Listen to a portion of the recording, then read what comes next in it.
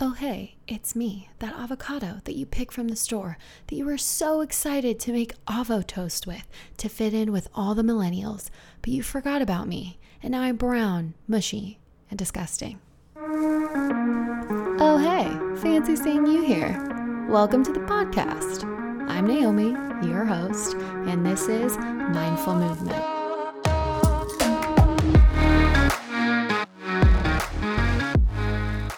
Where we talk about psychology, fitness, nutrition, and how all of those things are kind of the same thing, but not at all, or rather, how they're connected. So let's get to it. So we're not directly talking about avocados, but we are talking about quarantine weight gain or stay-at-home order weight gain, or I've been trapped inside my house for the past 4 months of 2020 and I'm going to kill myself because I keep eating chips, cheese, and drinking wine every night, and I've now gained 20 pounds and I don't know who that person in the mirror is. Weight gain. You know what I'm saying? So let's just talk about the mental portion of that today. I'm not even going to dive into the science of NEAT or calories in, calories out, or macronutrients or micronutrients or any of that, because all of this is grounded in your mental state, honestly. So I know it might feel a little left field, but you know what? Just follow me along, okay? I promise I will do right by you. And if I don't, just turn me off and never listen to this podcast ever again. Okay. Just kidding. Please don't do that. That would be terrible for me because I'm really trying to do good things in the universe, and by you listening, I hope that I make your life at least 0.01% better. You know what I'm saying? Let's go, shall we? Let's talk about it. I think that the first thing to maybe note here or think about is, are you an introvert or are you an extrovert? And I want to talk about what those things actually mean, because it doesn't just mean I like to be around a lot of people or I like to be alone in my house.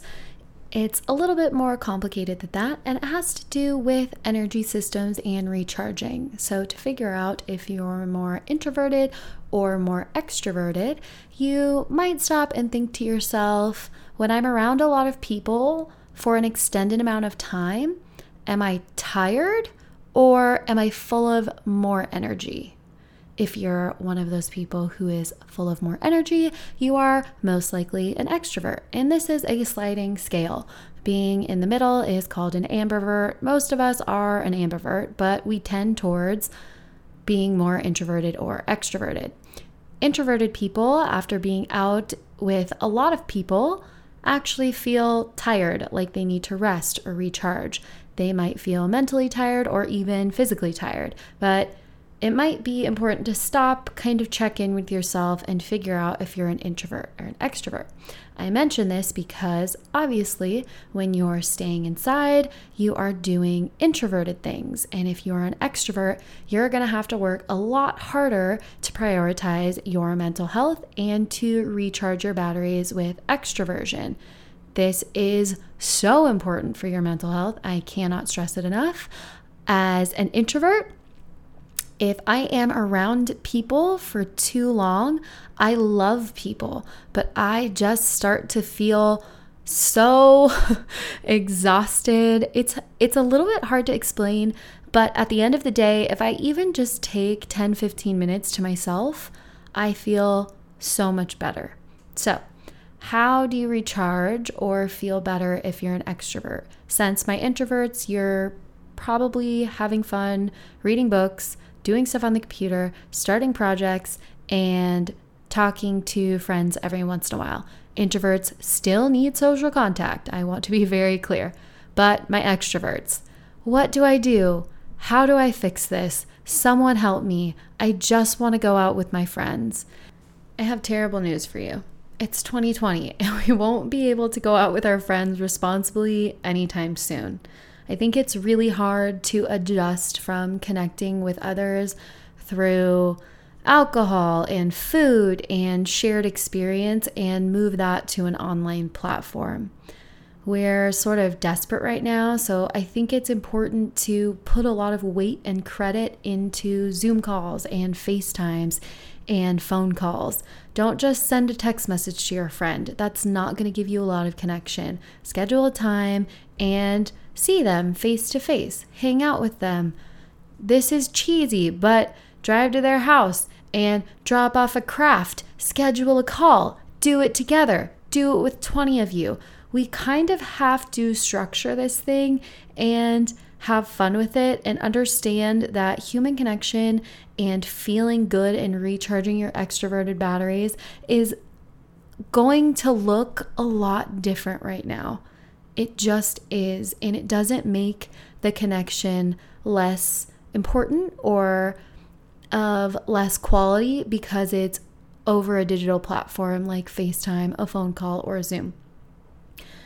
Just put your little intention out there in the world and say, this is going to be a really good call with my friend.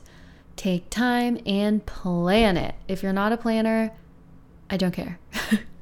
Just plan it, okay? Try it. Give her a go. Every Tuesday, 5 p.m., you, me, Jerry, and Linda, we're all having a Zoom call, and we're going to have a great time.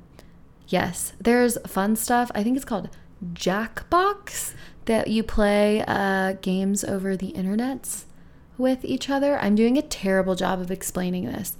But imagine playing charades or something from far away. I would also like to preface this with, I've never actually played this. I'm just passing on the information.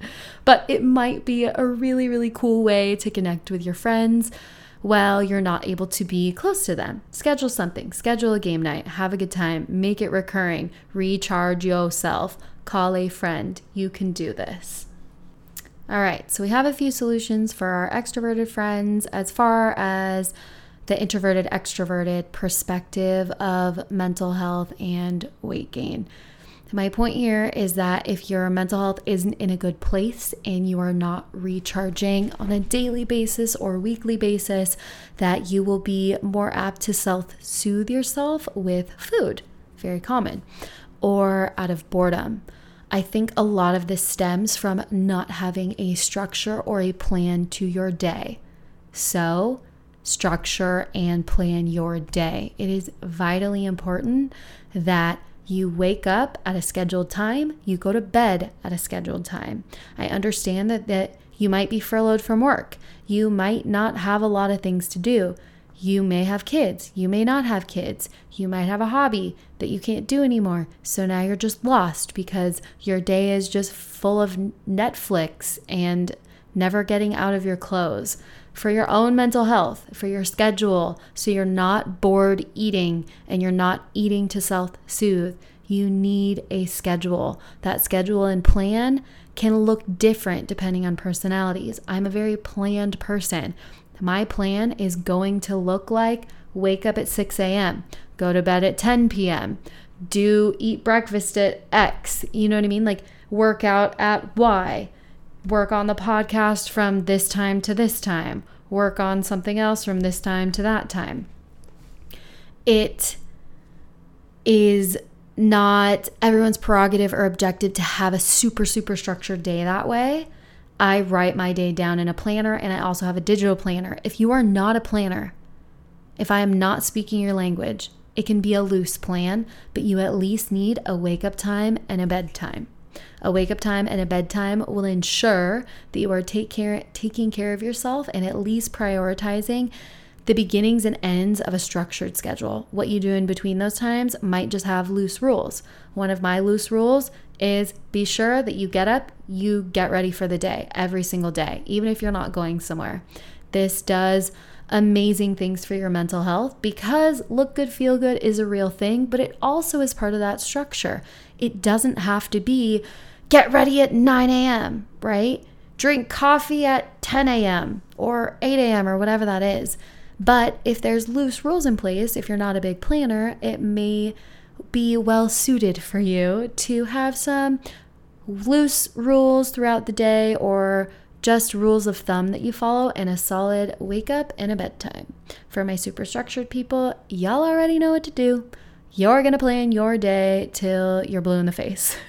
But either way, that will leave less time to be sitting there bored, not soothing yourself, and just having anxiety about everything that's going on and eating out of boredom and not knowing what to do.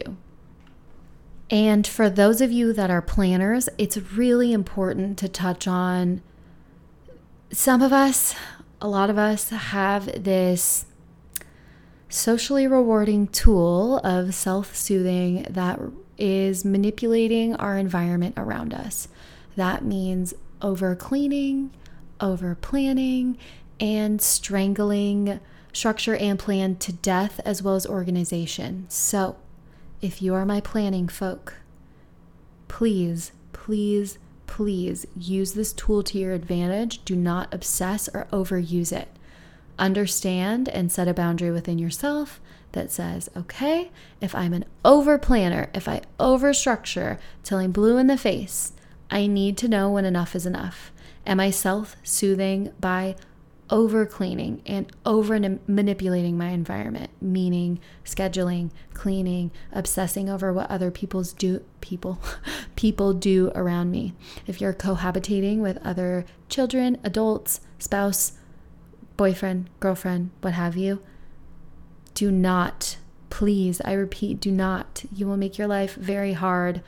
Manipulate them. They are not part of your environment. Do not tell them where to put their dirty dish, when to put their dirty dish. No, release it. It has nothing to do with you.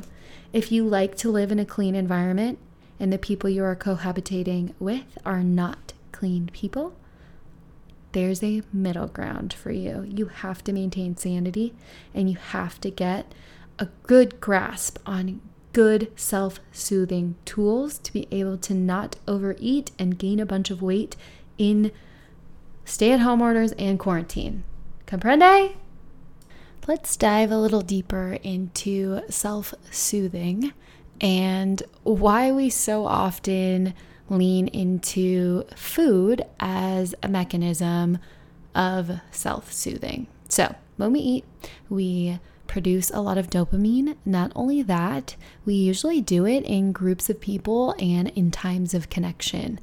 And so we learn fairly quickly that, well, our brains do, this makes us feel really good.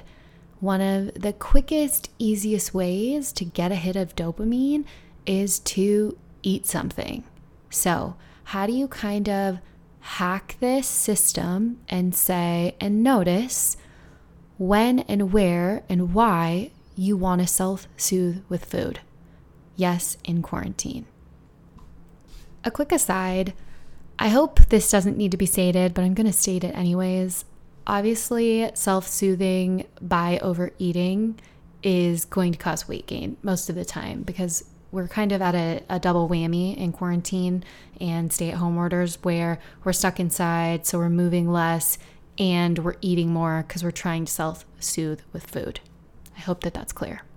Okay, back to self-soothing with food and how to begin to identify when you're doing it and why. So, do you ever walk over to your fridge and just open it and wonder why you're staring into the gigantic blue light LED abyss of all of the food in your refrigerator?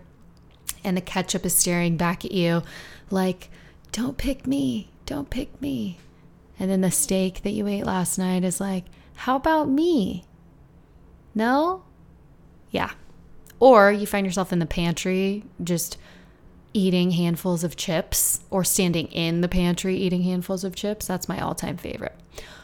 Well, when that's happening, it's not always going to be perfect. You might catch yourself when you feel like opening the fridge or the pantry door. You might catch yourself in the middle of self-soothing with food or after. Most of us start with after. We feel really guilty and we think, why did I eat that? I wasn't even hungry. You started somewhere. You identified it. That's the beginnings. Your next progression of that is to notice while you're in the act or before doing it. Then you can start to dive into, why am I self-soothing? Why am I doing this? This tool can also be used with the over manipulation that I talked about earlier. Why am I yelling at my partner when they leave a dirty dish in the sink? What is happening within me that's so upsetting? It's a dish. It doesn't matter, right? It really doesn't matter. What is it saying? Why are you in this place where you're on empty? So it begins in identifying, and then once you identify, we need to begin to fix it. So once you've stopped yourself and you've started to say, okay, I've done a really good job. I stopped myself before I ate the bag of chips, and now I'm just standing here with the bag of chips in my hand.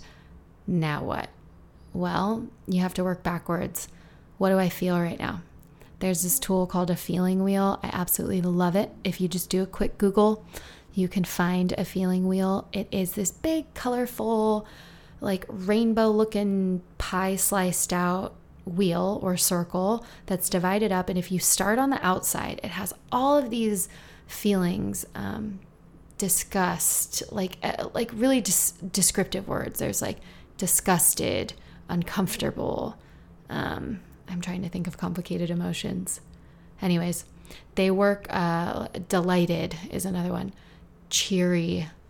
You work your way in to the next level of less complicated or descriptive words all the way to the center. And we find, I believe there's 6 core feelings: happy, sad, anger. There might be 5 core feelings. Either way, you work your way on the outside into the inside, and you find what the core and the root feeling is. Once you figure out the emotion that you're having, you can then ask yourself, why am I X emotion? So in this instance, why am I angry? Anxiety is listed on a feeling wheel. Don't worry, it has a root emotion too, but say you've landed on angry. Why am I angry? Maybe you're angry because you're stuck inside. Maybe you're angry at your partner for putting the dirty dish in. If you are coming up with surface questions, dig deeper. Why am I angry? The dish is in the sink. What does that mean? Does that mean my partner doesn't care about me? Does that mean it's not important enough to them because I've asked them not to do it and that means I don't matter? Why does that make me upset when I feel like I don't matter? Does that mean that they don't love me if I don't matter? There's a root, right? Dig deeper and deeper and deeper. Once you start asking yourself those questions and finding those answers, your self-soothing techniques will begin to change, and you will notice your behaviors change, and you are not even trying because you're doing the work to fix the root, the core of the problem, and you're not just stopping yourself at the refrigerator and saying, no, don't do that. You're more complicated than that, and you need to dig deep and understand why. Not everybody is ready to do that. If this feels uncomfortable for you, I encourage you, my friend, to lean in. Lean in when it is uncomfortable. That is a huge sign to tell you that you have found gold. If you don't want to do it, lean in. Now, there's another piece to this, and you might use the feeling wheel and say, okay, I'm sad. I'm sad. And you ask yourself, why am I sad? You might be coming up with, I don't know. I don't know. And you're sitting there, why am I sad? Wow, I don't even know why I'm sad. You might be having a flashback. You might be unsure. You might be out of touch with your emotions. When I say flashback, I'm referring specifically to CPTSD, complex post-traumatic stress disorder. I'm not going to get into that today, but essentially it just means that you're triggered and you're kind of in your lizard brain, you're locked out. So how do you tune back in? You need to ground yourself and find breath. So if you're finding yourself with, I don't know why I'm sad, I need you to do an exercise right where you are, in the pantry, at the fridge, wherever you are. No one has to know you're doing it, but you're going to check in with your senses. What do I feel? Do I feel my shoes Are my feet in my shoes? Are my feet on the ground? What does that feel like? Is it cold? Is it hot? If you can't do touch, you can do smell. What do I smell right now? What do I see? I see the counter. I see the ketchup. I see the steak. And just start walking yourself through all of your senses. Okay? That is going to help ground you and bring you back online into your body, calm the central nervous system, and allow you to ask yourself that question again. That will only work if your I don't know is because you were in flashback or you were triggered. If you really don't know and you have bad context with your emotions, you might if grounding doesn't work, you might just have to really dig deep and try to find those solutions. It's not easy. You might have to revisit these questions over and over and over again. Do not expect this to happen overnight. This is a long journey, okay? You can do it. You can do it. You can do it. Now, we've walked through self-soothing, eating. Well, we kind of talked about why eating helps self-soothing, right? But what are some other things we can do instead of eating? These are Band-Aids, guys. These don't fix the problem. I just walked you through how to fix it at its root, but this could take years. This can take decades. This is always a work in progress. I don't want that to defeat you. I don't want you to feel like it's impossible, because let me tell you, it might happen for you in a few days. It might take a few years. It might take a few decades. Be patient with yourself. It's always going to continue to get better as long as you're being mindful and trying to do it. I hope that makes sense. But self-soothing. What do I do to self-soothe? I'm feeling anxious, sad, angry, upset, whatever that means, right? How do I pick a new self-soothing mechanism? We learn self-soothing when we are infants. We look to our parents to soothe us before we learn to do it ourselves. So we might learn to suck on our thumb. Some of us learn food, breastfeeding, obviously. There's a lot of people who find self-soothing techniques because their mother never comforted them.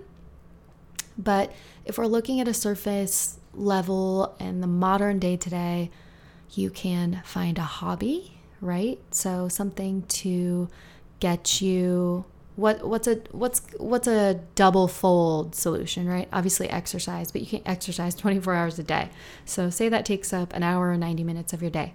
Meditation is a beautiful, beautiful hobby that will help bring mindfulness, breathing exercises, find a book, find something that makes you feel good, go on a walk. That's one of my absolute favorite ones. You have to remember that when you eat, you're essentially grounding yourself. You're tasting food. You're present. You're in your body. How do you come back to your body? How do you calm the central nervous system? How do you come back online and get out of the feeling space where you need to self-soothe yourself?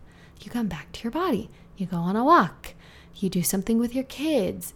Do a face mask. This all sounds silly and kind of surface, but it is helpful. Make a list of 3 to 5 techniques that you can use. Google them, use some ones I mentioned, but pull out this list on your phone if you catch yourself and you're still feeling anxious. A lot of people need to talk to a friend. That might mean you're an extrovert, double whammy again, right? Introverts need to talk to friends too. And I would like to mention, I didn't mention this earlier, but some introverts can be introverting with one friend around. That still counts as introverting as long as it's recharging you. They are part of your internal landscape, your internal world. Very important. Also a total side note. Now, the next thing to address is being proactive, not reactive. Everything I've talked about up until this point is a reactive strategy. You're reacting to how you feel, the situation, the stimulus. Being proactive, because we're professionals here, is setting yourself up for success, setting yourself up to not need to self-soothe. Yes, that is possible in quarantine. It's possible with the hand that you're dealt. So once you figure out and you've been reactive for a little bit, you should know what's triggering you to self-soothe. It might be the person you're cohabitating with. It could be your kids. It could be that you never ever refill your cup and you're an extrovert and you're just trapped inside and you feel really sad and empty and tired emotionally. It could be a number of things. It could be all of these things. But once you figure it out, you're going to start to put in place strategies. You're going to be proactive to set yourself up to not need to self-soothe. You're going to avoid that stimulus. And avoid is a bad word. I take it back. You're going to set yourself up to solve the problem that's causing it. So you don't need to avoid anything, and it is fairly smooth sailing. Again, this doesn't work the first time. This might not work the millionth time, but trying again and again and again over time will help.